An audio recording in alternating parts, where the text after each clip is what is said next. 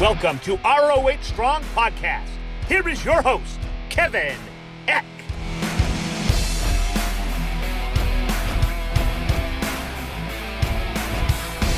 What's up, Honor Nation? Welcome to episode 54 of the ROH Strong Podcast, the official podcast of Ring of Honor Wrestling. And my guest today recently made his return to Ring of Honor as a member of Violence Unlimited. He's an ROH original. I'm talking about former ROH World Champion, Homicide. Homicide, welcome to the show.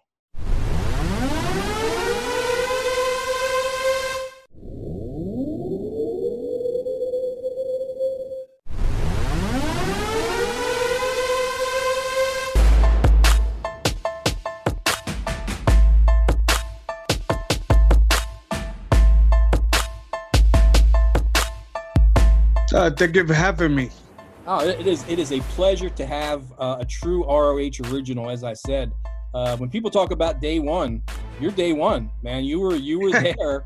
The era of Honor begins back in 2002. So you are the very definition of an ROH original. Yes, and it's just crazy that it's been so many years, and I'm happy for the company. It's still going strong, and wow, it's just amazing ride. Well, I don't want to give away any spoilers because some of our fans haven't seen the latest episode of Ring of Honor Wrestling. In fact, if you want to see it, if you're watching this, or I'm sorry, if you're listening to this, I should say, on Monday, April 26th, the match will be, you can watch that episode tonight on Fight TV and on ROHWrestling.com. And if you start it at 7 p.m. Eastern Time and go over to Twitter, you can join the ROH watch party. But the main event on that episode, it's a six-man tag, Violence Unlimited, yourself, Brody King, and Chris Dickinson against La Facción Ingobernable, which is ROH World Champion Rush, Kenny King, and La Bestia del Ring. So I got to ask you, man, again, we're not going to give away any spoilers because people haven't seen it yet, but what was it like after 7 years to be back inside working in an ROH ring? I was very surprised, to be honest with you. I wasn't like, it was more a lot of emotional things going through my head. Like, is this for real? Like, I got a phone call, and basically they told me to come to the venue. Myself, Brody King, Chris Dickinson, Tony Deppen, they gave me the blueprint, what's going on. And mind you, I was still like, yeah, okay, like a regular day. Don't go to work, get paid, and leave. And in the ending, that's when I realized, wow, I'm really back. Like, I can't believe this. Like, that's when it really hit me afterwards. And I'm still, to this day, I'm a little bit surprised of this great comeback because when I left Ring of Honor, I thought I was never going to come back. Not because of a bad political or business-wise. It was just one of those, like, I did everything, you know.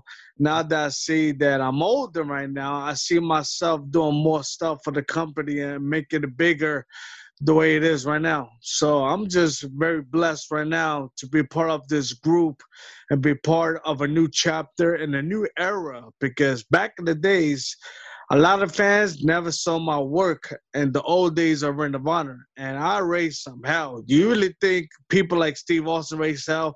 And WWF, man, I raised hell back in the days with the Rock Wilders, had famous feuds where people, heroes like CM Punk, Samoa Joe, Colt Cabana, BJ Whitmer, and the list go on and on. I'm just very, very blessed and very happy to be part of this new era. Well, I know I speak for all the longtime Ring of Honor fans and the new fans as well, I'm sure, and everybody at Ring of Honor, that it is such a pleasure to have you back in Ring of Honor. As we said, man, ROH original, you're a former world champion. So many great memories for those of us who watched Ring of Honor back in the day of Homicide. And we're going to get to a lot of that stuff later on in the podcast. Some of those names you mentioned, Samoa Joe, CM Punk, some of those guys you work with, we definitely want to talk about. Bryan Danielson, obviously, was another one. So when you're walking back into that locker room, again, it's the first time since 2014 you've been in an ROH locker room. You see probably a few familiar faces, also a lot of new faces. Yes. What was that experience like? I mean, were the younger guys just like, wow, this is homicide? Were they coming up to you like that? Or like, what was it like? Yeah, it was more of a humble experience. Of course, like the old school guys, like the day one guys come up to me, it's one of those hugs. How you doing? How's the family? How's everything? And I'm happy you're back. Like people like the Briscoe brothers, Jay Lethal, even Todd Sinclair, the senior official referee for the company, the staff members. It was one of those like a happy moment, like, man, welcome back, OG. And it was a happy moment because I'm very humble. I'm like, well, whatever. I'm just like a regular guy for the streets trying to get paid and win matches. But man, those guys treat me so good. And the new guys, they come up to me like they never heard of me or never seen me, but that day was a little bit different. Some of them, give a little bit of praise, like, welcome back. It's like I'm a baseball manager, like maybe a pitcher coach, and I just go in there and try to make the little twos get together. But it was so awesome, so good. Like I say, man, I'm just one of those guys that I'm very humble. I don't want to be one of those like big parties. Welcome back. Nah, I'm very humble, but I got a lot of people giving me a lot of great praises and respect, and that's the one thing I love is respect. Sometimes I love respect more than money. That's crazy. Just sounds like because I need to spend a lot of money for my family, but it's all about respect. And that day, I got a lot of respect, and it was so awesome. Yeah, that's a great point. I mean, when you have the respect of your peers, you can't put a price on that. And I absolutely understand what you're saying with that. Mm-hmm. Let's talk about Brody King, first of all. Now, you were actually supposed to wrestle Brody King back in March of last year, right? You were supposed to face each other at ROH, past versus present. I think that was a match a lot of people were looking forward to. Because as you said, you raised some hell back in the day. Brody King raised some hell nowadays. So I think people were really, really looking forward to that. And, of course, as we know, that was in March. That was right around the time the pandemic really hit. And that show was canceled along with the 18th anniversary show that weekend. How disappointing was that for you, knowing that you had that show, you had that match against Brody, and then for circumstances beyond anyone's control, the match didn't happen? Oh, very disappointed. I trained my ass off for that fight.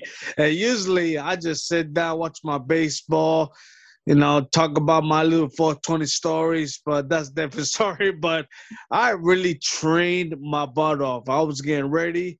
I was saying to myself, yeah, finally I'm going back, go back home, man. I'm going to be wrestling Brody King, who's like the future of professional wrestling, And when this COVID thing happened, it just crushed my world. I was like, it's not going to happen. The president called me. They're like, hey, I'm sorry, but the show is canceled because it's COVID-19. And I was so disappointed. It was just one of those matches I was really, really looking for. When I say I train my ass off, because on the down low, I really trained like like a lot. But this was a little bit different. This is like a big return. Not only that, wrestle one of the best. And like I said, man, when the guys told me the show was canceled because of what's going on in this world, and it let me down. It was like, maybe next time, So next time is now. And look at us now. Now we are partners. We are together. And we trying to achieve something, and not only that, and to achieve a new era of the company.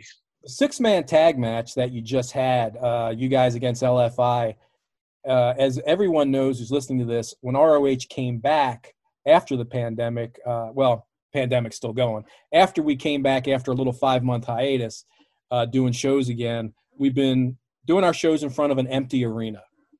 What was that like for you? I've asked pretty much everybody that's been a guest on the show, like, how weird was that for them, wrestling in front of an empty arena? Had you ever done it before? And what was it like for you? I did a couple of times, but to me, it doesn't phase me. I mean, I know a lot of the guys saying it really is bummed out, really sucked that there's no fans because to me, I'm a trained professional wrestler. Fans or no fans, I'm still gonna go out there and perform my ass off. You know, that's the way I am. You know, like it doesn't bother me at all. Of course, it'd be better with the fans being there, but mentally, like it shouldn't bother you. You should go out there, do your job, try to win the match, and try to make the company grow. You know, fans or no fans. Like my opinion, I go out there. I don't care. There's nobody. I'm still gonna go out there and perform my ass off and try to make my name and my group name bigger. Not only that, make the company even bigger. So to me, it doesn't bother me at all. It's almost like going to a wrestling school and you train, you know, but it's more intense and it's more like a battle. But it doesn't bother me at all. Let me ask you about the guys that you're working with now in Violence Unlimited. We talked for a second about Brody King, guy you were supposed to wrestle last year at Past versus Present. Unfortunately, didn't happen. What about the other guys? Chris Dickinson. Now, that's a guy I think you've been in the ring with a few times. I think you've even maybe faced Tony Deppen once or twice. How much did you know about those guys before Violence Unlimited actually formed? Chris Dickinson, I knew Chris Dickinson from New York City. Basically, I was part of this, uh, not group, like an era. And basically, a lot of people calls me the king of New York. I'm the whatever, whatever. But like I feel like Dixon is the one that I'm gonna pass the torch, and he's the one who's gonna go out there and make not only New York City happy, but the people like us, the struggling blue collar guys, you know, happy. So I wrestled Dickinson so many times. Like I say, he was a kid. The kid, I like him because he got a great family. The guy, like his hobby is fishing, but for some reason, he when he goes to the wrestle world, he turns to like a devil, like a demon. He cannot be messing around. Like I always say, like I think Satan is fear, like scare of Dickinson. The guy is legit a monster. And I love his passion. I love his work. And I feel that he's the one who's going to take over the wrestling business. I always said it, like, and they call me the king of New York, but I'm the one who's going to pass the torch to him. He's going to step it up, and he's going to do it. Tony Deppen, same thing. I be joking around like, of course, a lot of people are like, look at the way he looks. You know, don't ever judge a book of cover. Like I'm looking myself. You know, I'm like 5'7", 200 pounds.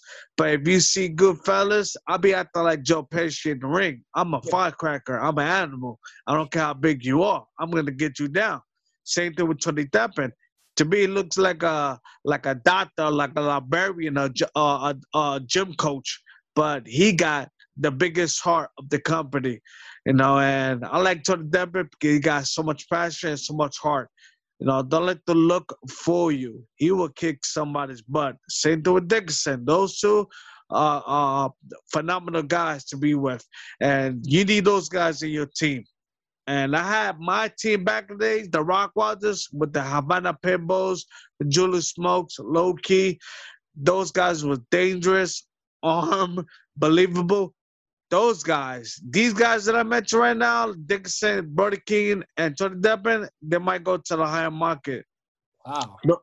Those guys are phenomenal, great, and it's all about heart, man. I don't give a damn what anybody say. You don't have to look like Goldberg or Andre the Giant, Bruiser Brody recipes, but if you got heart, you're gonna go somewhere. And those guys got a lot of heart. Like Brody King, that guy is really a King Kong, a Godzilla, you know.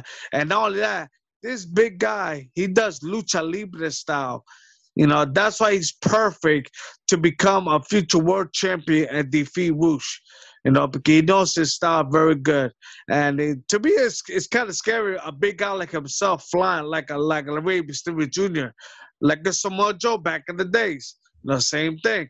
And he's one of the greatest world champions in Ring of Honor. So my point is you got to have a heart, man. I don't care how you look. If you got heart, you're going to go somewhere. And those guys, they got heart.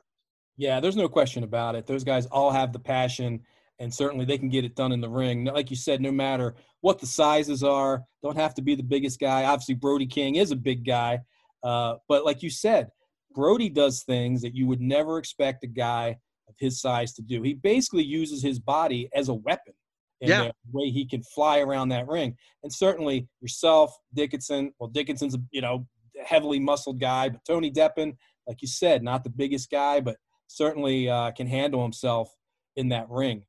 Uh, I wanted to ask you, though, like you've been in Ring of Honor, like so many, you were there for so many years. So you've seen it all in Ring of Honor, the different eras. There were times the company was up. There were times the company was down. What are your thoughts right now coming back in 2021? When you look at the roster of talent that's in Ring of Honor, you see guys you've worked with before, some guys you've never worked with, but overall, what are your impressions on Ring of Honor in 2021? Um, it's new, of course, but you see a lot of guys who's very hungry, and they're gonna like when I was there since day one, we had so many guys who was very hungry, especially when I was there in my generation, because we had the East Coast clique, and the only thing we want to do is just make it. When ECW closed down, we need something to pick it up. And that's when Ring of Honor came up, and we did pick it up. After these Coast guys came in, here come the Midwest. Here come the West Coast. Now everybody's joining in. And it was a great locker room, but there was one thing about that company, a lot of hungry guys. And now when I went to the locker room, even though it was a little bit different, because of course the COVID-19 going on and we got protocols and rule sets and everything. But when I talk to the new guys, I see that the first thing I do is look in the eyes. I never put my head down. I never looked them in the chest. I want to look them dead in their eyes. And they was hungry. We could talk about anything. They could say like I'm a Yankee fan. Of course, people tells me Yankees suck, but I'm gonna look you right in your eye, and I notice there's hunger there. There's something in there, and I believe that this new era, the new chapter, 2021, Ring of Honor, they're gonna go places. There's a lot of hungry kids, and they're gonna go somewhere. And I can't wait to see what's gonna happen in the future. Well, I think what really helped put Ring of Honor on the map back in the day was Pure Wrestling. And Yes. since we came back, again, we were off for about 5 months during the pandemic, came back, and the Pure Wrestling tournament is what kicked off our return and really kind of got the wrestling world talking because no one's really doing pure wrestling like that except Ring of Honor. But as you guys pointed out in Violence Unlimited, violence is also, there's honor in violence. And that was a big part of Ring of Honor back in the day as well. So you really have these two styles of wrestling. The way I look at it, like there's something for everybody, right? If you're a Ring of Honor fan, you got the pure wrestling, you got the violent matches. If you want that, you've got the lucha libre guys. Like it really is a mix of everything. And when you agree that like it's kind of like, what do they say? Styles make fights, right? To have all these different styles in one promotion. Is that kind of the way you look at it? Yes. Back, I always remember. I'm a big fan of the NWA 86, 89. That was pure wrestling. When they died now, here comes WCW. Yeah, Dean Malenko, Eddie Guerrero, Rey Mysterio. Of course, the violence of ECW came along. And when everything just, disappeared, that's when Ring of Honor came in. And, of course, you had the pure wrestling. And I love the technical style. That's kind of a secret that I really love. Like, I tell people, like, yes, like, I'm a brawler, but don't get it twisted. I could wrestle. I could do technical stuff. I love catch wrestling. And there's a lot of guys in this company who are pure professional wrestlers, And of course, you got other people who does the violence. You can see the brawling, the hardcore, and all that stuff, But it usually depends on the story of the match where you want to go to. Like if a pure wrestler gets very angry, like Dan Bryan or whatever his name is right now, American Dragon. I remember he was the best technician wrestler of all time. But when you wrestle with me, it's almost like, okay, I got a brawl with Homicide. I never asked for it. I never asked this man, let's brawl. But he wants it. And I'm the one who brings that fire out. And that's what Dan Brother did. He the one who brings that fire, and he comes the brawling style of wrestling. Because pure, I would say violence, but I would say pure brawling, a brawl, whatever you want to call it, hardcore. It depends who you are. It's beautiful. It depends on how you do it. If you do it the wrong way, then whatever. You go back to the what is called the backyard, whatever you want to call it. But pure brawling is a beautiful thing, just like pure technical wrestling. And there's a lot of great wrestlers in this world, especially in Ring of Honor. But you also got great pure brawlers in Ring of Honor.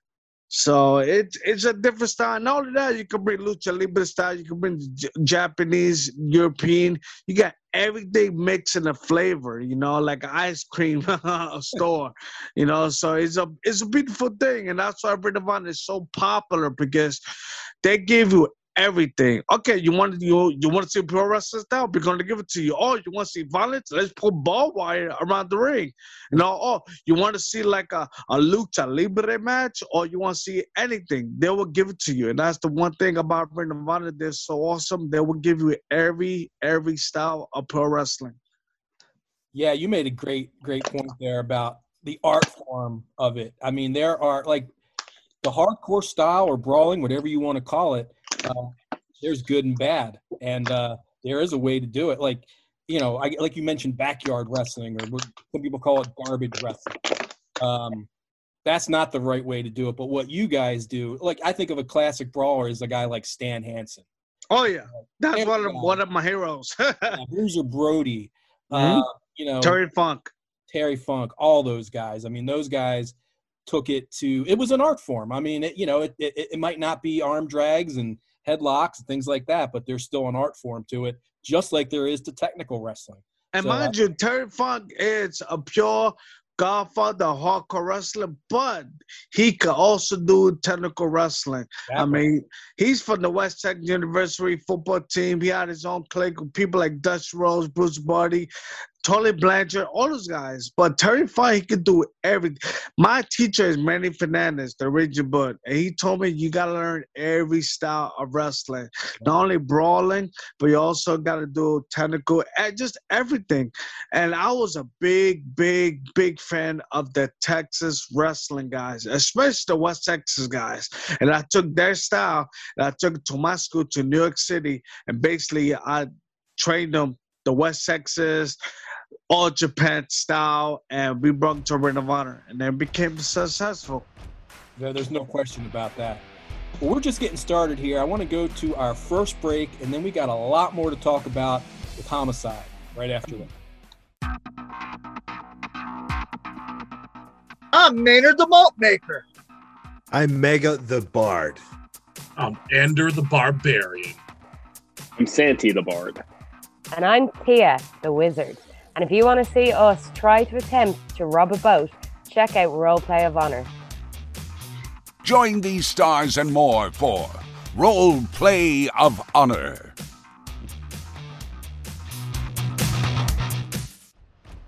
We are back on the ROH Strong podcast. My special guest today is ROH original, former ROH World Champion, Homicide. I want to go back all the way now to the beginning with you. Let's rewind. At what age did you first discover this business and become a wrestling fan? Were you very young when you became a fan? Yes, I was 5 years old. I remember my first match I ever seen was the Hart Foundation versus the British Bulldog. And after that, I saw WrestleMania 3 because at that time, New York City, all we was watching is WWF. But after like close to 89, there was a man who was rich. I felt like he was the Donald Trump of professional wrestling at the time. He was Ric Flair. I hated Ric Flair. He represented the rich. And he used to like basically downgrade the poor. I was from the projects. I'm a ghetto kid. I'm from the poor. He comes this guy from Texas, redneck guy, and I always remember it was WrestleWar '89, and Terry Funk did a promo. He was the judge. It was Ricky Steamboat and Ric Flair, one of the greatest matches of all time in wrestling. And after that, Terry Funk came in the ring and said, like, I want a shot of the world title. Ric Flair was like, man, you better go back to Hollywood with Sylvester Stallone. You better go back in line. And I was like, oh, man, this guy's is a jerk, you know, like he was just joking, and I was a kid, and Terry Funk said it. Listen, Rick, I was just joking around. Let me shake your hands. My God, I'm so sorry. And after that, watch out for the left. Terry Funk whooped his butt. I hated Ric Flair at the time, you know, because like I say, he represent the rich. He downgrade the poor. He goes Terry Funk. To me, he represent the poor. I didn't know nothing about cultures, about rednecks and the down south and the northeast. I was just a kid. After that, I was watching Terry Funk. I fell in love with his style. And I remember I saw Halloween Havoc '89, Terry Funk, and Great Muta versus Sting and Ric Flair, and boom. It just took off. That's when I'm like, I want to be a pro wrestler right now. Just watching the match, I want to be a pro wrestler. I studied Japanese wrestling. I had no clue there was a different style, a different territory of wrestling. I was studying, just like doing my homework in schools. I was doing homework of wrestling. And I was like, at the time, like about 13 years old. And I was gangbanging, doing bad stuff. And I was still studying pro wrestling. Now, even my friends, my family, my own mother was laughing at me because they were saying that this is not a real job. This is not a career. You're never going to make it. You know, you're just a fat little kid who played baseball. You're never going to make it. My own mother was saying this. And that kind of motivated me even more. And the more it motivated me, the more I was watching like SummerSlam, WrestleMania, Great American Bash, just everything. Then I watched Japan stuff. Then I went back to Puerto Rico and I watched Puerto Rico wrestling. That was it. That was like, okay, now it's really on. And yeah, man, just took off. And I feel like, even as a joke, I feel like Doogie Howser. Do you remember Doogie Howser, the show? He was 6 years old. That's why I am in professional wrestling.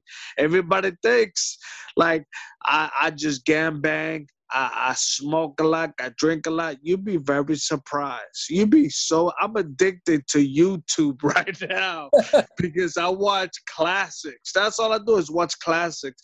I don't watch nothing right now, not because I don't like it. It's just like I'm so busy. I got a newborn kid and I'm just doing stuff. And right now I'm trying to get ready for the new era of Ring of Honor, and, you know, try to go behind the scenes. You know, I like to, they always say as a ghetto kid, like, you want to bring back the community. That's what I want to do. I want to bring back the wrestling community because I feel like it did so much stuff for me. I need to return the favor and give it back. Man, you brought back so many great memories right there with that Terry Funk, Ric Flair angle. I remember that vividly. That was right after Flair had regained the title from Steamboat. Yes. And, I remember just how that went down, and I think Funk ended up pile driving Flair on the ring announcers or on the ringside table. Yeah, everybody thought that was like, oh my God, he's just pile driving through a table, you know? Like, it was, I just saw a tape back in '83. It was Randy Savage. If I'm not mistaken, it was Randy Savage and Eddie Gilbert. And Savage did the table spot, just like Ric Flair, but this time it broke. It went through. Yeah. And after that, that was like, it's so dangerous. Terry Funk is like, hold my beer, I'm going to do this. And he did it. Yeah, and it led to that great, what was it called, New York Knockout, that great I Quit match between Funk and Flair. I mean, man, so many great memories from that. And I think it was really cool hearing your perspective because the way it was portrayed was that Funk was the heel and Flair was the good guy in that. But you saw it from a different I really did like oh my God, like I say, Ric Flair was this rich guy. Like, I don't know why I keep thinking about Connecticut because I'm from New York City. All the rich people are from Connecticut, and they look at us, poor little kids, very down. down, like, oh, you for the project, we don't like you. It was like one of those moments. And Ric Flair was that. Then, of course, I used to hated the Horsemen. I love them now, but when I was a kid, I used to hate the Four Horsemen, attacking Sting and Dusty Rhodes. Man, it was what a great era. It was, man. You know what I think was really cool about it too? Because I'll be honest with you, growing up, I always loved the heels, right? I loved the bad guys. But there was something about Crockett Promotions where the baby faces were so cool and such badasses like Dusty Rhodes and Magnum TA and Ronnie Garvin that was probably the only era where I liked the good guys more than the bad guys. Yeah, I loved that. I mean, when I was a kid, I loved the good guys. I was Hulkamania. Then after Ultimo defeated him, I think Hulkamania was dead. I was like, I don't like Hogan no more.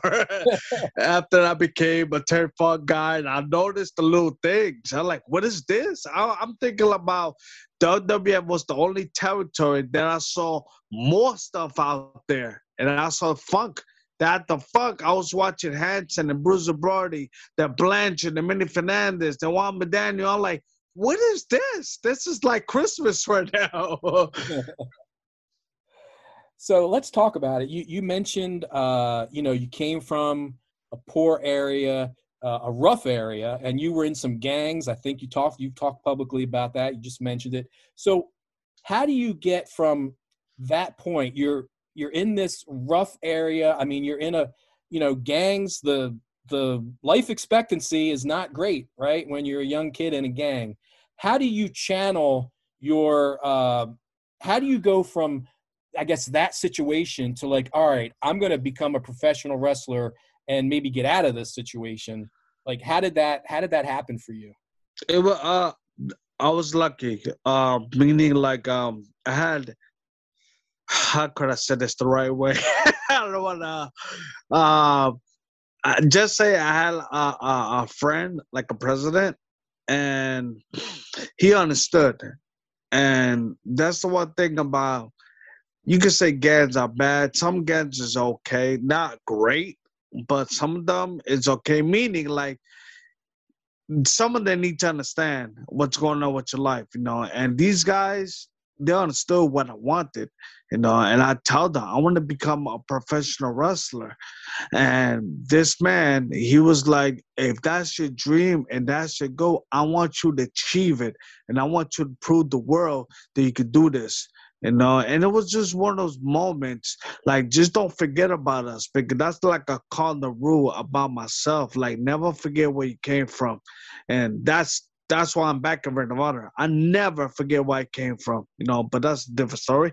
But with these guys, like I say, my press, he was like, I want you to achieve your goal. I want you to dream, because I'm sick and tired of this people out there, like politicians, the police force and everything, looking at us bad. I mean, we did things that, I did things that I deserved to be in the cage, but also I did things that I helped the community out. I mean, I was part of the Red Cross guys, but I was helping, when Puerto Rico had like a storm, I sent them food. I did things, the positive things.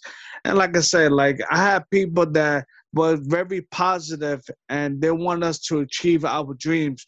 And you need guys in your crew to be positive and understand. If you don't get people who don't understand, then you're never going to make it nowhere, And at that moment, I want to do something for myself. I was a kid. I was bored. I woke up. It was just one of those moments. I need to do something for my life, or not, I'm going to be hanging out with these guys in prison for life. I don't want that, because one time I did went to prison and it wasn't good. It was not good at all. Just picture yourself being in the bathroom for 24 hours and not getting out of your bathroom. Your bathroom is very small. So I tell people, just picture yourself, just stay in your bathroom for like a week, and you will go crazy in 3 hours. That's how I felt. And I don't want that. And plus, you have people that trying to kill you. And, you know, I didn't want that. I didn't. I got a great family. I seen the big picture. And I had great guys in my crew that understood and they want to see me achieve things. And when my guy told me, I want you to go out there and achieve your goals and be somebody, it was on. It was like, gotcha. And I will never forget where I came from. That's a promise. That was back in 1994. And we're now being 2021, and I still got that mindset. I never will forget that. Well, that's awesome, man. That's awesome that you had somebody like that who would support your dreams and you know, really back you up and want you to not necessarily stay in that life and to do better for yourself. And obviously you did. Here we are, you know, you said that was 94. Here we are 27 years later. Yeah, 27, yeah. And it's obviously crazy. You're doing good. You just mentioned you got a new child. Is that right? Yes. I had first. I got a baby boy 23 years ago, and at the time I was still trying to pursue a profession. I was 1996. I was still doing independent circuit all over New York, New Jersey, but now. The older I get, I just see everything. Like everything, I just see it. And I got a girl. That is so scary. So it's like I used to be a player back in the days, you know. It's like God's giving me karma. There's a message or something. I don't know. But man, it's nerve-wracking. But I always tell people, I'm like Ice Cube. I could do, you know, comedy and maybe children books, movies, but I still got my AK-47 under my bed, so don't try me, you know. Oh man, I could just imagine when your girl is 16, when that boy comes knocking on the door. Oh my God! You ever seen Bad Boys? Do you know Martin Lawrence and Will Smith? Yeah. That's gonna be me and my brother. I'll be Will Smith though. The girl, hi, I'd like you to meet my dad. Homicide. Yeah. You got an ID. I'll do some cartel, like give me ID, social security, everything. I want everything. Your family bloodline. Well, you mentioned Manny Fernandez's name earlier. I know he was was he your first trainer, or did you get to him after having some other training, maybe locally? Like, how did you meet Manny? He's actually you can say my third trainer. My first trainer, I was training late 93. I had these two independent wrestlers from Brooklyn, New York. That was okay. But I went to New Jersey back in 96, and Manny Fernandez was doing a class, and I was getting my butt kicked, and he liked it. He was like, oh my God, like you getting your butt kicked, and you still getting up. I feel like Rocky Balboa. Like every time I get knocked out, I'm always getting up. And he loved it. And I was telling him stories like, yeah, man, I love the West Texas guys. And he told me, I'm from the West Texas. I said, what? Yeah. And telling me history and everything. And I was telling him my history, and we just clicked. And he showed me everything, the footwork, psychology, basically everything. And some people tell me I could see it, like the way you move around. I could see a little Manny Fernandez, and it felt good, you know, because to me he's like my dad in wrestling. I always wanted to make him happy, and not only that, man, I always want to make my hero Terry Funk happy.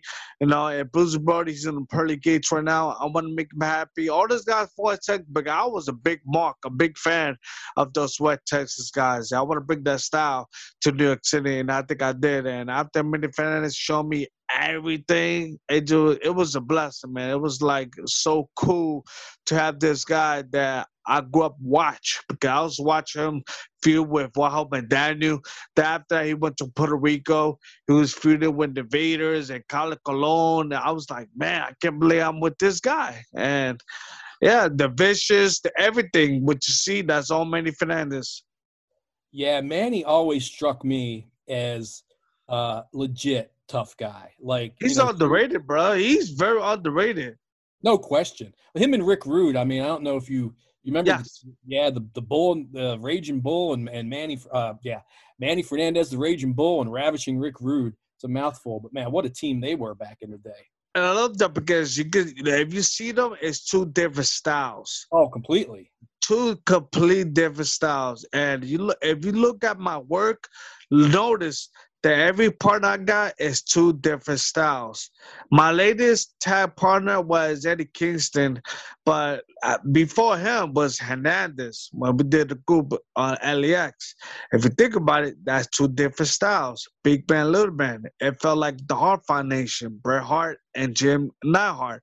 But I also took the style of Rick Rude and Manny Fernandez because those two had two completely different styles, and they worked and they clicked.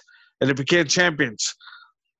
Yeah, it definitely did. It was two individuals that you wouldn't necessarily think of as a team, but they put them together. And I think in like one of their first match, it might have been their first match together, they beat the Rock and Roll Express. Yeah. Tag team belts. And yeah, they were great back in the managed by the great Paul Jones. Paul Jones, unbelievable, yeah. All phenomenal, man. It just too bad that was a short term. Yep. I was saying, like, people with the short term, like Hollywood Blondes, one of the greatest tag teams in the world. They short term. They broke up. They went, separate paths. They became famous alone. But what a team with the Hollywood Blondes. The same thing with, my opinion, Arn Anderson and Beautiful Bobby. One of the most underrated tag teams in the world. Oh, yeah. Everybody talks about Tully Blanchard and Arn Anderson, phenomenal tag team. But I think Beautiful Bobby, Ian, and Arn Anderson, that was a hell of a tag team. Even Leverett Zbyszko and Arn Anderson was a great tag team. Yeah. But let's not talk about that because I go on. Yeah, me too. You're talking my era too. But yeah, Larry Zbyszko and Arn Anderson were the enforcers.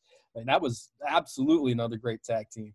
But let's talk about you. So you're on the independent scene. You're a big star in Jersey All Pro. We talked about you being on that first ROH show in 2002. How did that come about? How did you get on Ring of Honor's radar to be on that show? It was a show, and I had knee problems. And there was a gentleman, he came up to me and said, "Hey, I'm doing this company. It's called Ring of Honor. It's going to be in Philadelphia, and I want you to be a part of it." I told them, "Thank you for the opportunity. Could you put me in a tag match?" I never do that. But I was really bummed out with my knee. At the time, I really wanted to make it because that time, I wanted to go to ECW. Because at the time, WWF one of the big guys. I wasn't a big guy. ECW came along, different story. And there was a secret that I almost got hired in ECW. I couldn't make it. But closed down. He comes to Ring of Honor. But I wasn't thinking about big plans. I was thinking about, wow, okay, a big independent company who's going to bring a lot of top stars. Yeah, I want to be a part of it. And I had a bum knee. And I told him, "Hey, could you put me in a tag match? I got a partner. He's awesome, phenomenal. He does amateur wrestling. His name is Boogaloo.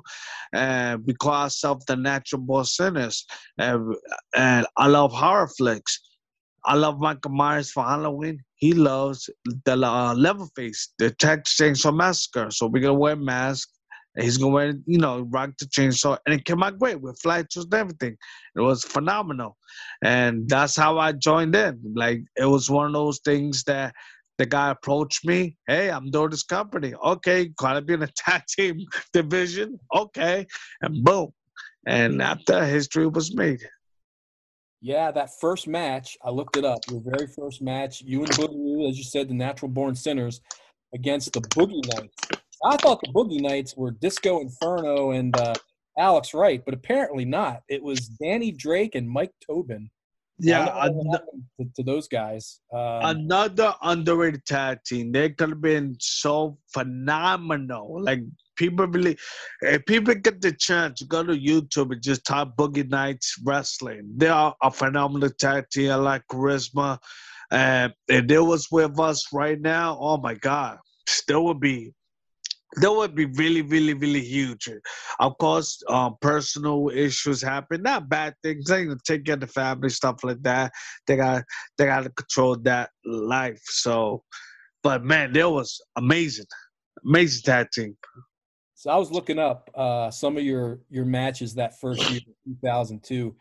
You ended up having a singles match. It wasn't televised. Well, actually, there was no TV back then, but it wasn't part of the main show. It was a dark match against a kid who was about, I don't know, 17 or 18 years old named Jay Lethal. You have memories of that match. Like, what are your early – if you remember that match, what do you remember about Jay? Like, when you were working this teenager, were you thinking, man, this guy is going to be something someday, or did you not see it yet? I wish that we had Vegas, a casino, and I bet money. I could have been a millionaire right now. That's how confident I was. It all started in Jersey Pro. We did some, I call it a bootleg, tough enough, wannabe kind of show. And he was a very rookie. I'm talking about never hit the ring or whatever. And he got a ring against this other kid, and man, phenomenal. I was like, man, I picked him to win, and he won. He won the tough enough contest. It's not tough enough. It was something, I forgot what it's called, but it was like, want to be tough enough. And he won. And he got picked up in Ring of Honor. He's doing Special K with these other kids. And I was like, I'm telling you, this kid's going to make it. He's going to be big. I guarantee you. I'm going to pull all my bets right now. He doesn't know that, but I got proof that I bet it everything that this kid's going to be somebody. Right now in 2021, like look at his book. He's a former world champion. Isn't he a Grand Slam champion right now in Ring of Honor? That's pretty huge. Yep. He main event Madison Square Garden. I never told him this because I want to shake his hand, but at the time, it's different era. But he wrestled in Madison Square Garden. That was one of my goals. Not only wrestled, he was the main event. I don't care he lost. He was still the main event in MSG. That's big. To me, that's huge. And I always also remember when we left Ring of Honor at the same time. We joined another company in Orlando the same time. We left the same time. He went back to Ring of Honor. I went back to Ring of Honor. I always remember I went back to Ring of Honor September 11 of 2000, if I'm not mistaken, 2010. And I was familiar with Roger Strong, who was a former world champion. But my point is, like, we left together, and at the time, I was really banged up. I was hurt. Jelito he had something in his eye. He was more hungry than ever, more frustrated that he was in Orlando. He could have did more better. And for some reason, he went to Ring of Honor and he took over. I hear rumors he's a franchise of Ring of Honor. He really is. He really is the franchise of Ring of Honor. Like, I could be the shot caller, the Triboji, whatever you want to call it. But that guy, that kid, he definitely is. He was there since day one. He left, came back, and still won a lot of championship. And I'm proud for him. He's really a good guy. I'm proud that he's the franchise Ring of Honor. The same thing with the Briscoe brothers.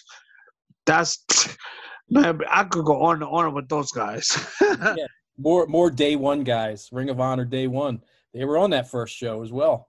Yes. Although the story is Mark was too young to wrestle. So he had to be Jay's manager that night because he was only, 16 or 17 years old. They wouldn't let him in the ring. Yeah, but it's worth it for the wait. Be patient, and good things going to happen. And right now, to me, in my personal opinion, and I got a lot of friends too, but those guys are the greatest tag teams, not only in Ring of Honor, but in the world. I'm not going to blow up their smoke or whatever, but those guys are really awesome. They are really the greatest tag team in the world.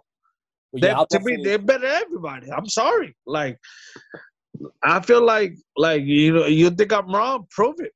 Step up your game. Be better than them. Or not, then shut up. You know what I mean? Well, I'll agree with you. I'll agree with you on the Briscoes. And to me, what's so amazing about them is they've been doing this since 2002 in Ring of Honor. Here we are almost 20 years later. And I think they might be better today than they were at any – I mean, they're just as good now as they've ever been. You talk about as you get older, maybe you lose a step or whatever. I haven't seen it. Not with the Briscoes. And they never left. Everybody left. Yep. I left. The greatest champion of all time, Samoa Joe, he left. CM Punk, he left. Everybody left. Even Jelito, he left. He came back. Everybody left except those two redneck thugs. Those guys never left. Well, you mentioned Jay Lethal. I think it is interesting, the parallels in your careers, like you said, as far as being in the same place, same time, leaving, coming back. How fitting was it then that on your first night back in the Ring of Honor ring, which was at the end of the 19th anniversary show, there's Jay Lethal on the receiving end of the Cop Killer. So poetic justice maybe in a way, since your careers were so intertwined. It was just one of those. I might break kayfabe, whatever, but I hugged him. It's great to see you, but I gotta destroy you tonight. So it was just one of those moments. Like, man, I'm so happy. Like, I want to kiss him in his forehead. How's your family? Man, it's great to see you, you know. And I'm sorry, I gotta destroy you. Gotta do what you gotta do, man. Yeah, well, it was phenomenal. There's a big, I don't know if I could talk about this, but there's a big rumor about the Hall of Fame. I don't know if you heard about that. Yeah, you could talk about anything you want on this podcast. But, yeah, we've actually brought up – I had Joe Koff on here a couple weeks ago, and I brought it up to him. And, yeah, there's definitely some speculation, if you will, that perhaps next year, the 20th anniversary, that there could be a Ring of Honor Hall of Fame. So, yeah, you could talk about it. Well, like, I've been thinking about this for years, and I'm always being selfish with confidence. Like, I better be the first ballot. Then I sat down one day. I just looked at the old tapes and the new tapes, just everything. And I noticed a lot of stuff. And I would say to myself, okay, maybe I'm not the first ballot, but I better be the first 5 ballots, so maybe the top 3 ballots, you know. But my first ballot, I don't know if I can say my list. Yeah, because, please do. Well, my list, I don't know how – I hate other Hall of Fames. They do like 10 guys. I think it should be like 3 or 4. The top, like the 4 Horsemen Apocalypse of Ring of Honor or something like that. Of course, there's a lot of rumors like this in the keys of Ring of Honor. It's myself, CM Punk, and Samoa Joe. That's cool. Thank you. You know, I appreciate everything. We forget there's so many guys that was so amazing in this company. My first 4 guys, and hopefully I don't get in trouble, but sometimes they really know I really don't give a damn, but I'm being real, and some people don't like honesty. But my final 4 guys, we talked about it, is the Briscoe brothers. Because they was there since day one. That not single guy. I'm talking about together, you know, like it could be tag team single. It doesn't matter. Those 2 deserve. They are my first guys to be in the Hall of Fame of Ring of Honor. Like, these guys got their own show in Ring of Honor for the 500th anniversary. I don't care if it's YouTube, Fight Network, I don't care. They got their own show, and it's awesome. It's cool. This is day one. And they did so many damage. They wrestled in Noah, Japan. They wrestled every great tag team, the Bullet Club, the world greatest tag team, myself, Samoa Joe, everybody. They wrestled everybody. They deserve to be the number 1 Hall of Fame. Jay and Mark, they deserve it. My number 2, actually number 3, Samoa Joe. And the reason why Samoa Joe, to me, he's original. He was not a day one guy, but he's still an original guy. But he made that championship belt so noticeable. Like, everybody wanted to become a world heavyweight champion. If it's not WWF, NWA, WCW, Samoa Joe made that belt so precious. Everybody wants to become a Ring of Honor world champion. Everybody, including myself. You know, I'm like, I don't care about the money. I want that title. You know, and we had feuds. But Samoa Joe, who was the longest guy to have that belt, he made that belt so special. He made that belt so not only beautiful, but he made that belt. He made that championship mean something. When people say Ring of Honor, they're talking about Samoa Joe and that world title. So to me, Samoa Joe, and he had classics. That's another thing too. Classic with myself, CM Punk, BJ Wim, everybody. He's another one. And the other pick, I would say, is Jay Lethal. And of course, I hear my friends are saying, why? This is why. Giolito was there since day one. 17-year-old kid, Special K. He did everything. Also, yes, he left, but he came back. When he came back, he tore the house down. Truth Martinez, he was with the Book of Truth, but he became a Grand Slam champion. He became a world champion. He main event Master Gargano. I don't care if he didn't win. He still was.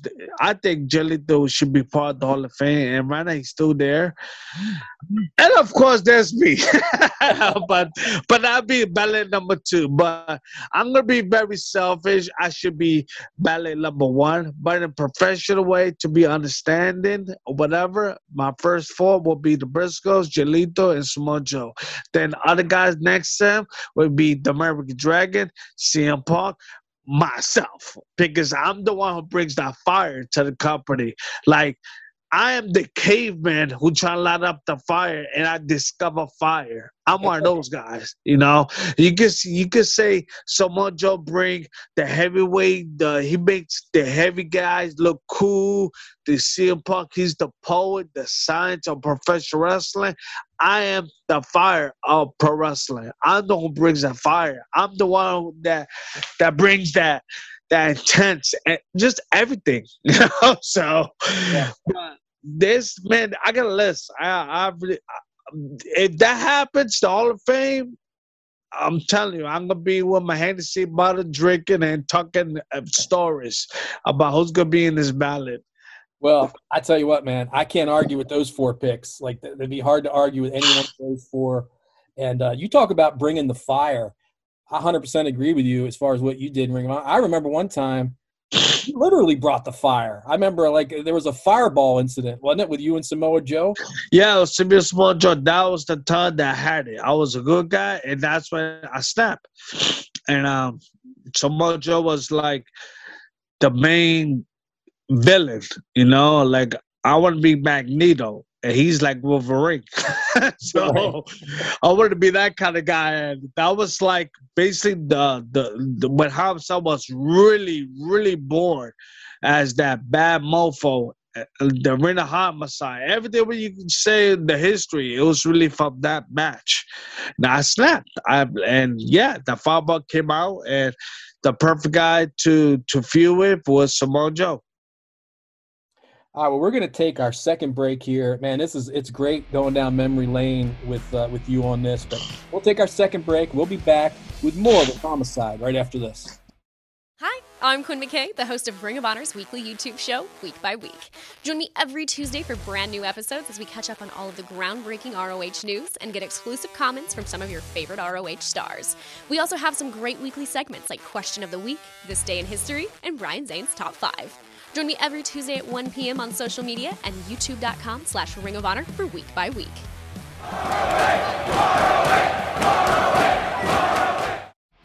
All right, we are back on the ROH Strong podcast. My guest is ROH original, former ROH world champion, Homicide. We've been talking about so many great memories. I think we could do a whole another 3-hour podcast just talking about all your great moments in Ring of Honor. But so I want to just hit certain ones, I guess, that really kind of stick out. One of them, you had a best of 5 series against the American Dragon, Bryan Danielson. And that was, I guess this was back in maybe 2005. Yeah. But you did submission match, falls count anywhere, tape fist, lumberjack, and then it ended with a cage match. You won the first 2. He won the next 3. But what do you remember about that series? 2 different styles, but of course a lot of people really don't know I could do technical styles, but in the world of Ring of Honor, in the fans' eyes, who doesn't know, it was 2 completely different styles, and I enjoyed it. I also bring that fire to Dan Bryan, because Dan Bryan, to me, he reminded me like no flavor in your ice cream. He was just vanilla, no chemistry, no nothing. People say he was bored. He was just pure great wrestler. He was like Steven Regal without the British accent, whatever, or the Bob Backlund, you know. So you got to give him a little flavor. Now put a little color to his, craft. And I think like me and the other people, we put that little color on his style, and I think it's more the confidence and the charisma level just come out. I could be wrong, but I really think that he was very bland. And I'm the one who bring that little flavor and more of a tense. Like when he wrestled me, it was really one of those like, okay, I'm wrestling one of the top dogs. I need to step up my game, and he sure did. He's one of the greatest guys. He's another one who should be in the Hall of Fame. But the American Dragon, he's a phenomenal technical wrestler, and he proved to me he could brawl. That's a guy that you look at. That's like looking at Bob Backlund. You'd be like, God, well, he just do wrestling. Let him fight Stan Hansen. He wrestled Stan Hansen. He did great. Yep. So the 23, I always remember because I'm a hardcore baseball guy, and I was one win away to win the series, and he was very depressed about it. And I remember, and I hate to say this, but the Boston Red Sox defeated the New Yankees 4 out of 7, and they caught up. It was the same thing, just like the playoffs. Yankees 3-0 trial, and boom, Boston Red Sox came back. And they won the series. They went to the World Series. That happened the same thing with me and Dan Bryan. You know, I was one win away, and he caught up. And he got on the microphone, and he's going to say, okay, you got this, but I'm going to defeat you just like the Boston Red Sox did to the Yankees. And he did. He defeated me. And I think it was a phenomenal feud, very underrated feud. A lot of people don't talk about that feud, but me and Brian, we had a lot of chemistry, and two different worlds. We clicked very well, and to me it was awesome. It was one of the great guys I wrestled, and one of the big feuds that will talk about. Well, he may have won the best of 5 series, but you actually got the last laugh. Final Battle 2006, you ended Daniel Bryan's long reign as Ring of Honor World Champion. It was at the Manhattan Center, again, Final Battle 2006. What are your memories of that night? You talked about, dreaming of becoming the world champion. It happened. You became the Ring of Honor World Champion, beat Bryan, who had a great reign. What are your memories of that night? Well, it was one of the greatest moments of my wrestling career. I had great moments, but that really tops it. When I'm 90 years old, with so many concussion syndromes, I can't even think about nothing. I'm always gonna talk about that day, this 2006, and I always remember like guys like CM Punk. He just signed with WWF or WWE, whatever you want to call it. He signed with them, and he took a plane and went to New York City to watch that match. Then you got the Briscoe brothers that had a very intense feud with those guys. There was behind the curtain watching the match. Like everybody was like, man, this is big for Homicide. This is his chance, And man, that motivated me so much. And when I defeated him, you look at the video, all the guys that came in the ring, that was really a shoot. That was for real. That wasn't fake. When I grabbed that belt and I hugged Julius Smokes, like, yo, Jay, look at what I got. And I was shocked. I was surprised because to me, I feel I deserve it. I feel that I'm part of that crew, meaning like everybody talks about like Colt Cabana, CM Punk, Joe, Christopher Daniels, and people deserve to be talked. They're legends, all of them, but I deserve to be part of that stable, that crew. That I want to be mentioned. That Homicide is one of those guys, and when I beat Dan Bryan for that belt, man, it felt so good. It felt like winning the Super Bowl, winning the World Series. That was my WrestleMania moment, if that makes sense. It was fun to battle, but man, it was a moment that I never ever one of my greatest moments is having my baby girl got born. But my second is winning that title. It was amazing. All the emotional, the feelings, the people, they went crazy. Everything was real. Everything. Like when people see that tape again, just look at the ending. When everybody came to the locker room, to the ring, celebrate with me. When I was hugging Kerry Silkin, when me and Dan Bryan shook hands, that was real. To me, Bryan is like, okay, You're the world champion. You got this. Now you got the company in your back. Good luck. That felt good, man. I feel really good. You know, of course, I had the belt for like 3-4 months. I lost it, but I never, ever, ever cannot forget that day. Never. Especially New York City is my hometown. Come on, man. Can't beat that. Yeah, exactly. Well, let me talk about another guy that you had some matches with. Complete opposite of Bryan Danielson. A guy named Necro Butcher. There was one match in particular. Well, you were very involved in that whole ROH versus CZW feud. In fact, you were one of the key guys in it because you won the Cage of Death for Ring of Honor in that final showdown. But you had a match with Necro Butcher where there was like hundreds of chairs being thrown in the ring, right? I got in trouble for that. Oh, man. First of all, I'm going to get people pissed off. I really didn't want to do it. I don't want to be part of this Ring of Honor versus CZW. At the time, the booker was doing just trust me. And I did. And, man, it became a legacy. But, yeah, that day with the chair, with Necro Butcher, all I remember is I threw 1 chair, 2 chair, and sometimes I get in that mode. Like I don't think about it. Just screw it. Just go ahead. And I remember I told a fan, just throw the chair, throw everything. And there was like about 1,000 chairs in the ring. And I got it in the microphone and tell the people to stop throwing chairs because I see the promoter being pissed off. So I'll say to myself after the match, I'm getting fired or I'm getting fined. Something's going to happen, but it's not good. And that match became my legacy, and that's when Ring of Homicide was born. It was that match, and I just I love being natural. That match was so naturally. It was non-script. It was. I loved it. It was one of my favorite feuds of all time. And the funny thing is, I didn't want to do it. I don't want to be a part of it. I don't want to be part of this story of CZW. All I want to do is go after Samoa Joe for the world title. But of course, Samoa Joe was feuding with CZW.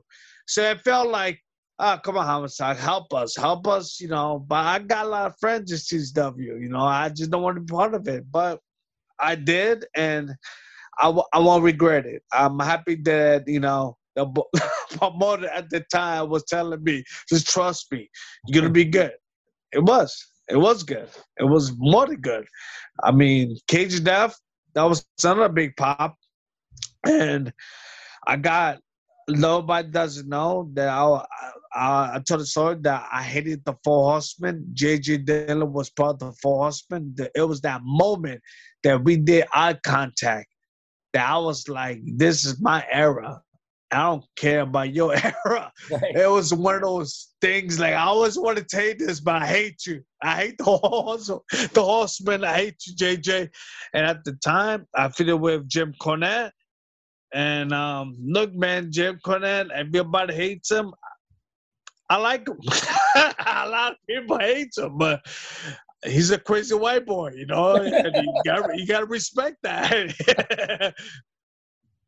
Jim Cornette will always tell you how he feels. I think that's one thing you can say about Jim. He does. You got to respect that. You know, sometimes you go too far. You know, yeah. I get it. You know, like to me, when you talk about personal, you know, excuse my language, but personal stuff, I'm going to get you. But Jim, we did great business when he was in Ring of Honor, and I always believe on guys who are veterans who did good things about this business. Jim Cornette is one of them, man. He helped me.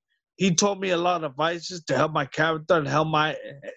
He could have been like, Homicide, you just a ghetto kid from the streets. Well, I don't want to help you, you know. And he did. He sure did. So I appreciate that. A lot of people, when they do it, that's why I want to bring back the community. I want to bring it back because a lot of people help me. Now I want to bring it back. That's why I'm all ears, you know, I'm all eyes. If somebody tell me, hey, you can watch a match, I'm going to watch it. And they're telling me, hey, could you give me some pointers? You're not going to like what I'm going to say. I'm being real, but hey, man, I'm going to tell you the truth. Some people don't like that, but that's the way I am. I love talking the truth. Yeah, if anybody's going to ask your advice, right, they got to understand you're going to give it to them straight. Exactly. Like I'm part of the boys. This thing and there's rested codes in the back that I hate the most. And my coaches or agents that come to you and they will tell you if your match was bad, they always trying to be nice and they will tell you it could be better, but this is the way it should be. I don't like those words. I appreciate that you watching my match and everything, but tell me the truth. Tell me, like, man, Homicide, that match really sucked, and this is why. Tell me, just be brutally honest with me. Don't tell me things like, oh, it could be better, That's just me. The way I age it, because I'm an agent too, I just tell them the truth. Of course, I will apologize. Look, I'm going to apologize. I'm going to tell you, but I'm going to be real with you. I'm going to tell you, sometimes, I say things I go too far. Like, hey, man, like, why you hitting like that? You're like a little, like a Also, I'm just very honest, like, I just can't lie to you. I can't say, like, it could be better because it's not. If that match was horrible, I cannot tell you that. I'm going to tell you, it sucks. It's really bad. And we need to fix your craft. And this is how we're going to do it. I cannot say this could be beber. No, I'm sorry. That's not me. Right. Anybody who wants to get better, then they will take those words. They will heed your advice. And, I think the guys that really want to get better, they'll appreciate you giving it to them. Unfiltered. Exactly. Like I always tell people, like, it's like a football team or a baseball team. Like, I'm a pitcher coach. I want my team to be great. I'm going to tell you, like, okay, it sucked. We're going to fix that. We're going to fix that problem. Because the next time, we're going to hit a home run. And that, I don't know. I'm a very pure team player. Like, I'm not a diva guy. I'm not one of those people that think about myself. Sometimes you do got to think about yourself because you got a lot of snakes out there. But when you got a great team and guys that support you, you want to help out because they're helping you. So give it back, And if to me, if a guy seems not trustworthy and what's that word I'm looking for? Like, basically, like, if I can't trust you and you feel like you're a diva, then I'm not going to talk to you at all. Right. Like, if you tell me, like, hey, you saw my match, I'm going to say, no, I didn't. And they say, why? Because you're a diva, I like when people are together like a team, because that's what we are. We are a team. It's not an I. If you're an I, go to another promotion, Worry about yourself. I always tell people, have a confidence in yourself that you're the best. Roosh is the world champion. I feel I'm better. You know why I feel better? Because I'm confident that I'm better. He can wrestle everywhere he wants. Internationally, he has so many belts. Like, all right, Bob Backlund in the 70s, he's amazing. I think I'm better. Why? I'm confident. That's why. If you got no confidence, you're going to be nobody. You got to have confidence in yourself. You are somebody. I got great confidence. I'm a somebody. And people say, like, yeah, all right, Homicide, you're nobody. It sucks to be you then. I feel good for myself. Let me ask you about another guy that you had a lot of matches with, CM Punk. His name's come up a few times on this podcast today. Punk, you guys had some great matches in Ring of Honor. But I want to ask you about one match in particular that I don't think it took place in Ring of Honor. Actually took place in a strip club. Tell me about what promotion was that for? FIP. That was like secondary Ring of Honor, right. Like a sister cousin promotion, and we had a Texas death match, and it was the back of a strip club, and Punk, man, he just told me like, hey, D, no, excuse me, it's not Texas Death Match. It was the pinfall count anywhere match. And he's telling me, yo, you want to go to a strip club? That CM Punk is really straight edge. He don't like stuff like that. And I respect him for being like that. And he told me, yo, you want to go to the back to a strip club? I'm like, yeah, right. I'm just going to follow you. And somehow we went around to the front door. We went inside. The bouncers was looking at us like I think it was more of a fan than doing his job. We go to the stage where the strippers is at. I'm really looking at the strippers like, oh my gosh, she got a fine body, you know, like a man, you know. CM Punk's at like Terry Funk, like you. Those strippers got so pissed off of that, like really, really angry. After that, we finished the match. We go to the back. Of course, we got in trouble, but it was funny. Tonight was like, no, you cannot do that. But it was hysterical. It was funny, but you cannot do that. And all the strippers was so angry. Like, that guy with the long hair who wears the Chicago Cubs hat, he needs to apologize to us because I feel offended. I was drinking my beers. I was telling CM Punk, well, good luck with that, you know, because I'm not going to do it. And I think he did it. He did it. He was more like, man, screw those man. I mean it. And I like Punk, man. He's very, a lot of people disagree with his opinion, man, because the way he talks, he say things that he's being brutally honest, you know. Like, I still love this dude, you know. I still love this guy. Like, we got like a little inside joke that when Samoa Joe got released from the company, he made like a joke, a Twitter account joke. And it was one of those jokes that nobody doesn't know. It was really Dave Chappelle, like, sitting in the couch. And I can't say the curse word, but he said, screw your couch. Hey, hey, hey. And we always talk about that. Like, when you're famous, you know, I'm going to hate your guts. But it's with love. It's like I'm jealous of you, Samoa Joe, because you're in WrestleMania. I don't care you got a raincoat, but you still in WrestleMania, and you're in Tampa. And I'm home right now watching you, and I hate your guts. And I hope you die. But I don't mean it, though. It's just for love. And CM Punk, he did that with Samoa Joe. And that's one of the guys I was telling you, like, never forget where you came from. Punk is really like that. He never forget where he came from. The guy still calls me to this day. So very, very happy with his success. I hope he does good in the future. Let's see what happens. I hope a unit comes with me and Joe and Punk.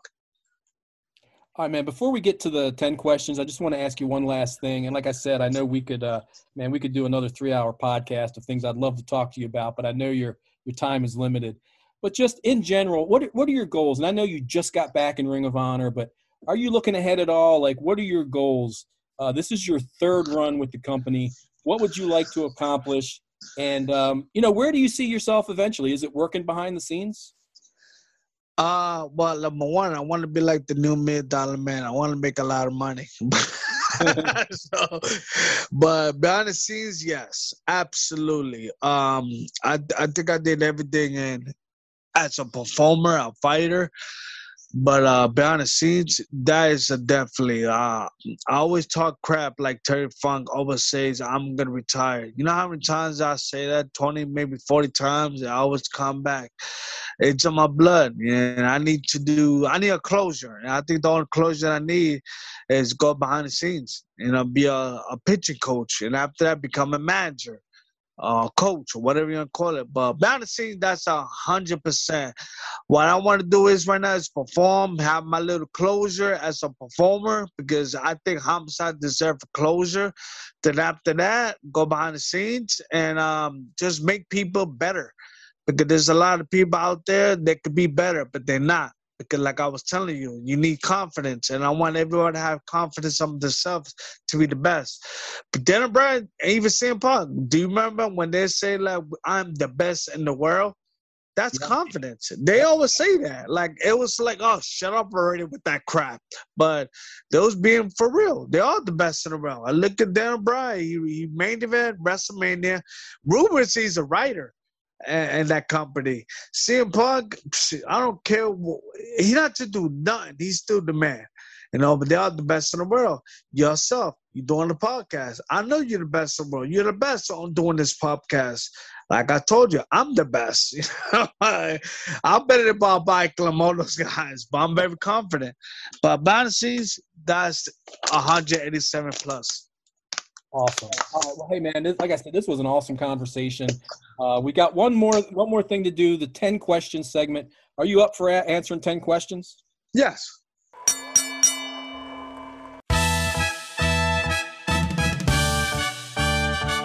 And it is now time for 10 questions with Kevin. All right, here we go. Question number 1. What's something on your bucket list? Like, what's something you want to achieve? It doesn't have to be in wrestling. Could be in life. Like, what's something that you want to do before you say goodbye? Great question. I think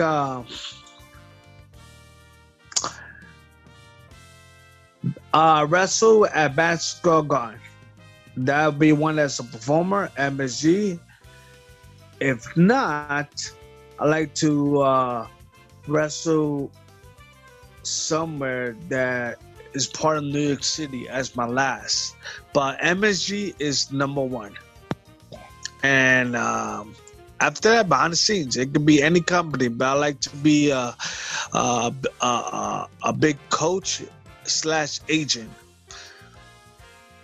All right, question number 2. What's a subject you'd like to know more about? Psychology. Okay. Psychology, obviously very important in the wrestling business. Very, very important. Psychology and charisma. With no psychology and no charisma, your character doesn't mean nothing. You gotta have those. If you don't got that, then it's out the window.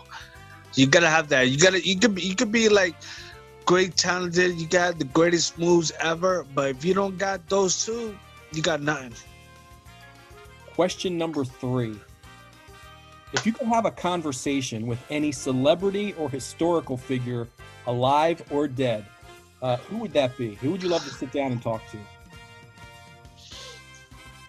Joe Pesci. Joe Pesci. Joe Pesci, because Homicide mixed with Terry Funk, put them in a blender. Joe Pesci, Terry Funk equals Homicide. Joe Pesci is big part of Homicide. What I do is I study movies and I take their little style and their craft. Joe Pesci is major of Homicide. Like, I study his character from Goodfellas, all-time favorite movie. I study his character. I studied Casino. I even studied Home Alone. Just be stupid and comic, you know? But yeah. Joe Pesci is one. Number 2 is Bruce Brody. Yeah. Yeah, I could see that for sure. You and Brody sitting down to talk about the finer points of brawling. I'd love to be a fly on the wall for that conversation. Mm-hmm. All right, question number 4. Do you have any hidden talents? Is there something you're good at that we may not know about? Technical wrestling and cardio. Okay. Like, a lot of people say I smoke a lot of 420, but when it comes to my cardio, I'm like Superman. Don't let people like cardio and Dan O'Brien. I'm one of them. But a lot of people, when it comes to talent, a lot of people seems like I just brawl. I could do it all. I could do behind the scenes. I could do everything. Technical wrestling, I'm very smart. Like I was telling you as a joke, I'm like Doogie Howser of professional wrestling. I know a lot of things. People may be very surprised because he's that gambagger. All he does is smoke weed and drink beer, blah, blah, blah. You'd be very surprised.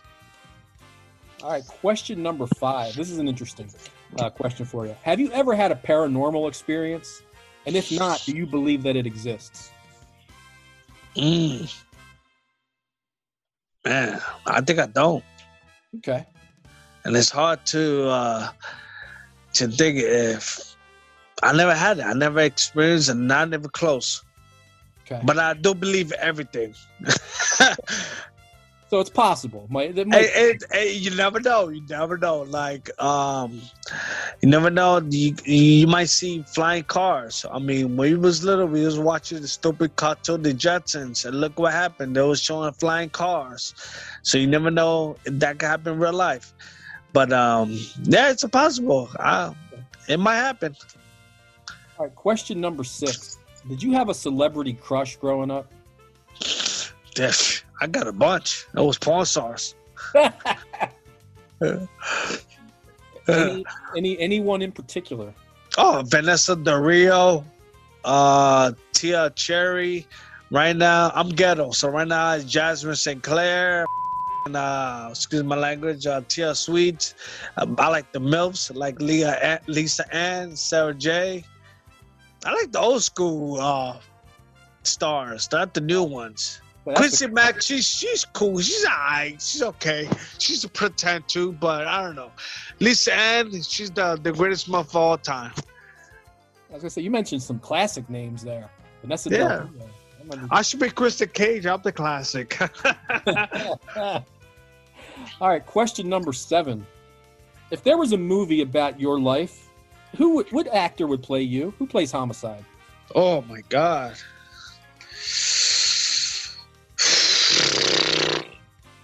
As a joke, it'd be Stephen Stallone the way he talks, because I'm not a great talker. But man, as for myself, that's a great one. But I would say Al Pacino because he plays Scarface, but I like a young Al Pacino, not the one we got right now, the current one. Yes. Or who knows? Maybe you could play yourself in the movie about your life. Yeah, I mean I forgot that guy's name. He's a great actor. He's like a rookie actually, greenhorn. You want to call it, but like I said, I would love Joe Pesci, but it gotta be past, not current.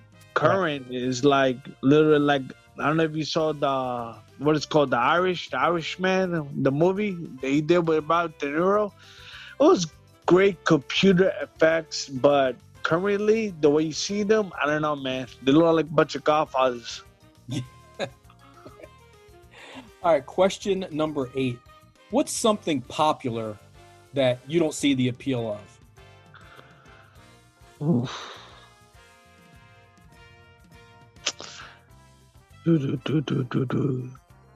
Great stories. Everything is dream matches. I like feuds. They're more classic. You talk them out more about that.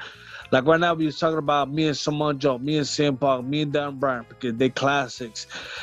Dream matches are cool. They're okay, but I want to see feuds. Yeah, I definitely understand what you're saying there. All right, question number 9. What's the last TV show that you binge watched, or maybe you're currently binge watching? The Minds MC. Okay. From FX. I fell in love with the Sons of Anarchy. I like violent stuff. I don't know if you noticed my name, but I love violent stuff. I mean, I could say I love The Simpsons, The Married with Children, The 70s Show, but when it comes to like dark, shows, I like the Minds MCs. I was in love with the Sons of Anarchy because it remind me of a cool that I know. And when the guy, his name is Kurt Stutter, I forgot his name, he's still creative. I like the way his passion, the way he writes stuff. It's more like the believable stuff. Like when you look at his show, you're like, wow, this look for real. This should be true story, even though it's science fiction, but some of it is true.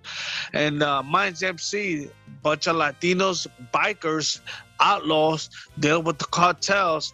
Remind me like somebody I know, but I love the writings. I love the story. I love stories, man. That's the one thing I love about wrestling, stories. If you got no story in wrestling, you got nothing. Just like psychology and charisma. Yeah, man, that's what it's all about, telling stories. Telling stories to get the match set up, why we want to see these two guys fight, and then telling the story in the ring. Exactly. Being Dan Bryan, we had a great story. When I won the world title, that's the story. And everything became real. Like we watched the tapes, everybody came to the ring. Like I said, CM Punk came from Chicago, flew his way to see me. The people went crazy. That was the story. That was a 6-month story, maybe more. Yeah, absolutely. All right, question number 10. This is our final question. What's the best advice that you've been given about the wrestling business, and who gave it to you? Manny Fernandez. He's the one that was telling me, like, be yourself, don't be nobody. If you be yourself, of course, have that confidence of yourself. If you don't got that, then you're never gonna have fun. You're never gonna be nobody. Be yourself all the time. If you're not yourself, then why you keep doing this? And I always took that to another level. And of course, the other one was never forget where you came from, ever. because I see so many people forget what they came from, and it hurts. And that's one thing about myself. I never forget where I came from. I'm not saying I'm going back to the ghetto, to the projects, in my house. Nah, I'm not. I'm just talking about never break your ego, especially the family, the friends who supported you. Never turn their back on them. And yeah, just those two, Manny Fernandez and my friend. His name is Tony from Brooklyn. All right, man. Well, hey, I got to tell you again, I enjoyed this conversation immensely. It was great walking down memory lane with you, all the great moments in Ring of Honor. And I just want to say, on behalf of everybody, welcome back home to ROH. And good luck with Violence Unlimited going forward, man. Can't wait to see what happens next. Thank you so much for this call and everything.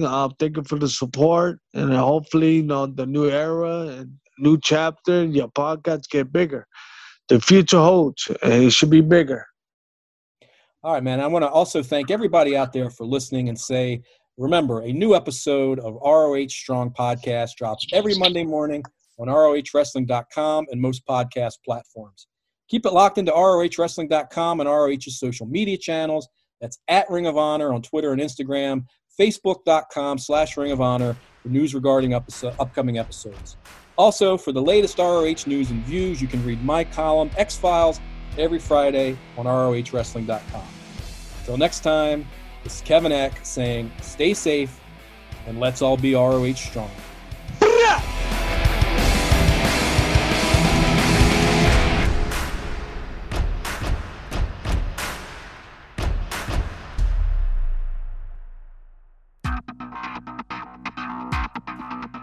If you want to see the very best Dungeons & Dragons on the planet, you need to watch us on Roleplay of Honor. Join these stars and more for Roleplay of Honor.